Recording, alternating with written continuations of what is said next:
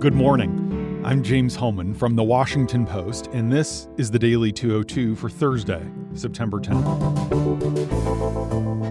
Here are election 2020 updates from today's show.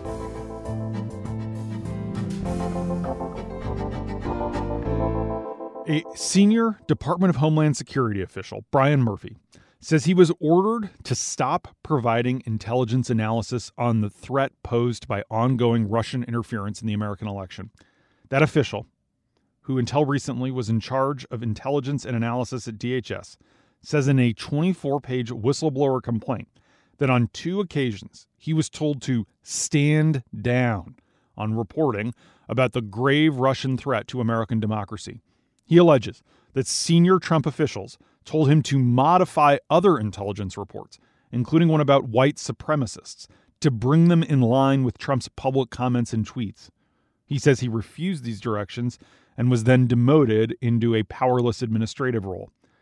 On July 8th, Murphy says in the whistleblower complaint, which is full of documentation, that acting Homeland Security Secretary Chad Wolf told him that an intelligence notification regarding Russian disinformation efforts should be held because it was unflattering to Trump.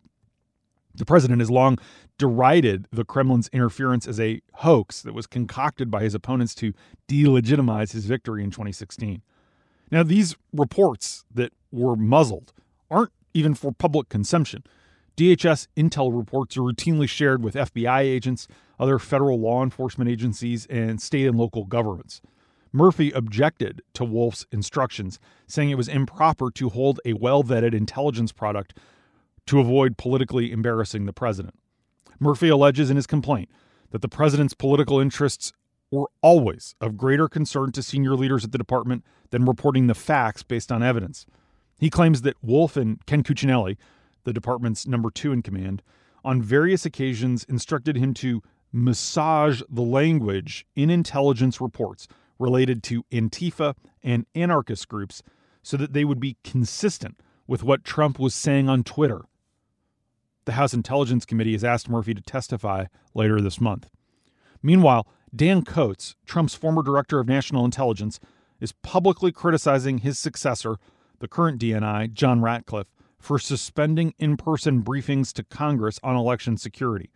Coats, a former Republican senator from Indiana, told my colleague, Ellen Nakashima, in an interview that it is imperative that the intelligence community keep Congress fully informed about the serious threats to our elections and share as much information as possible while protecting sources and methods.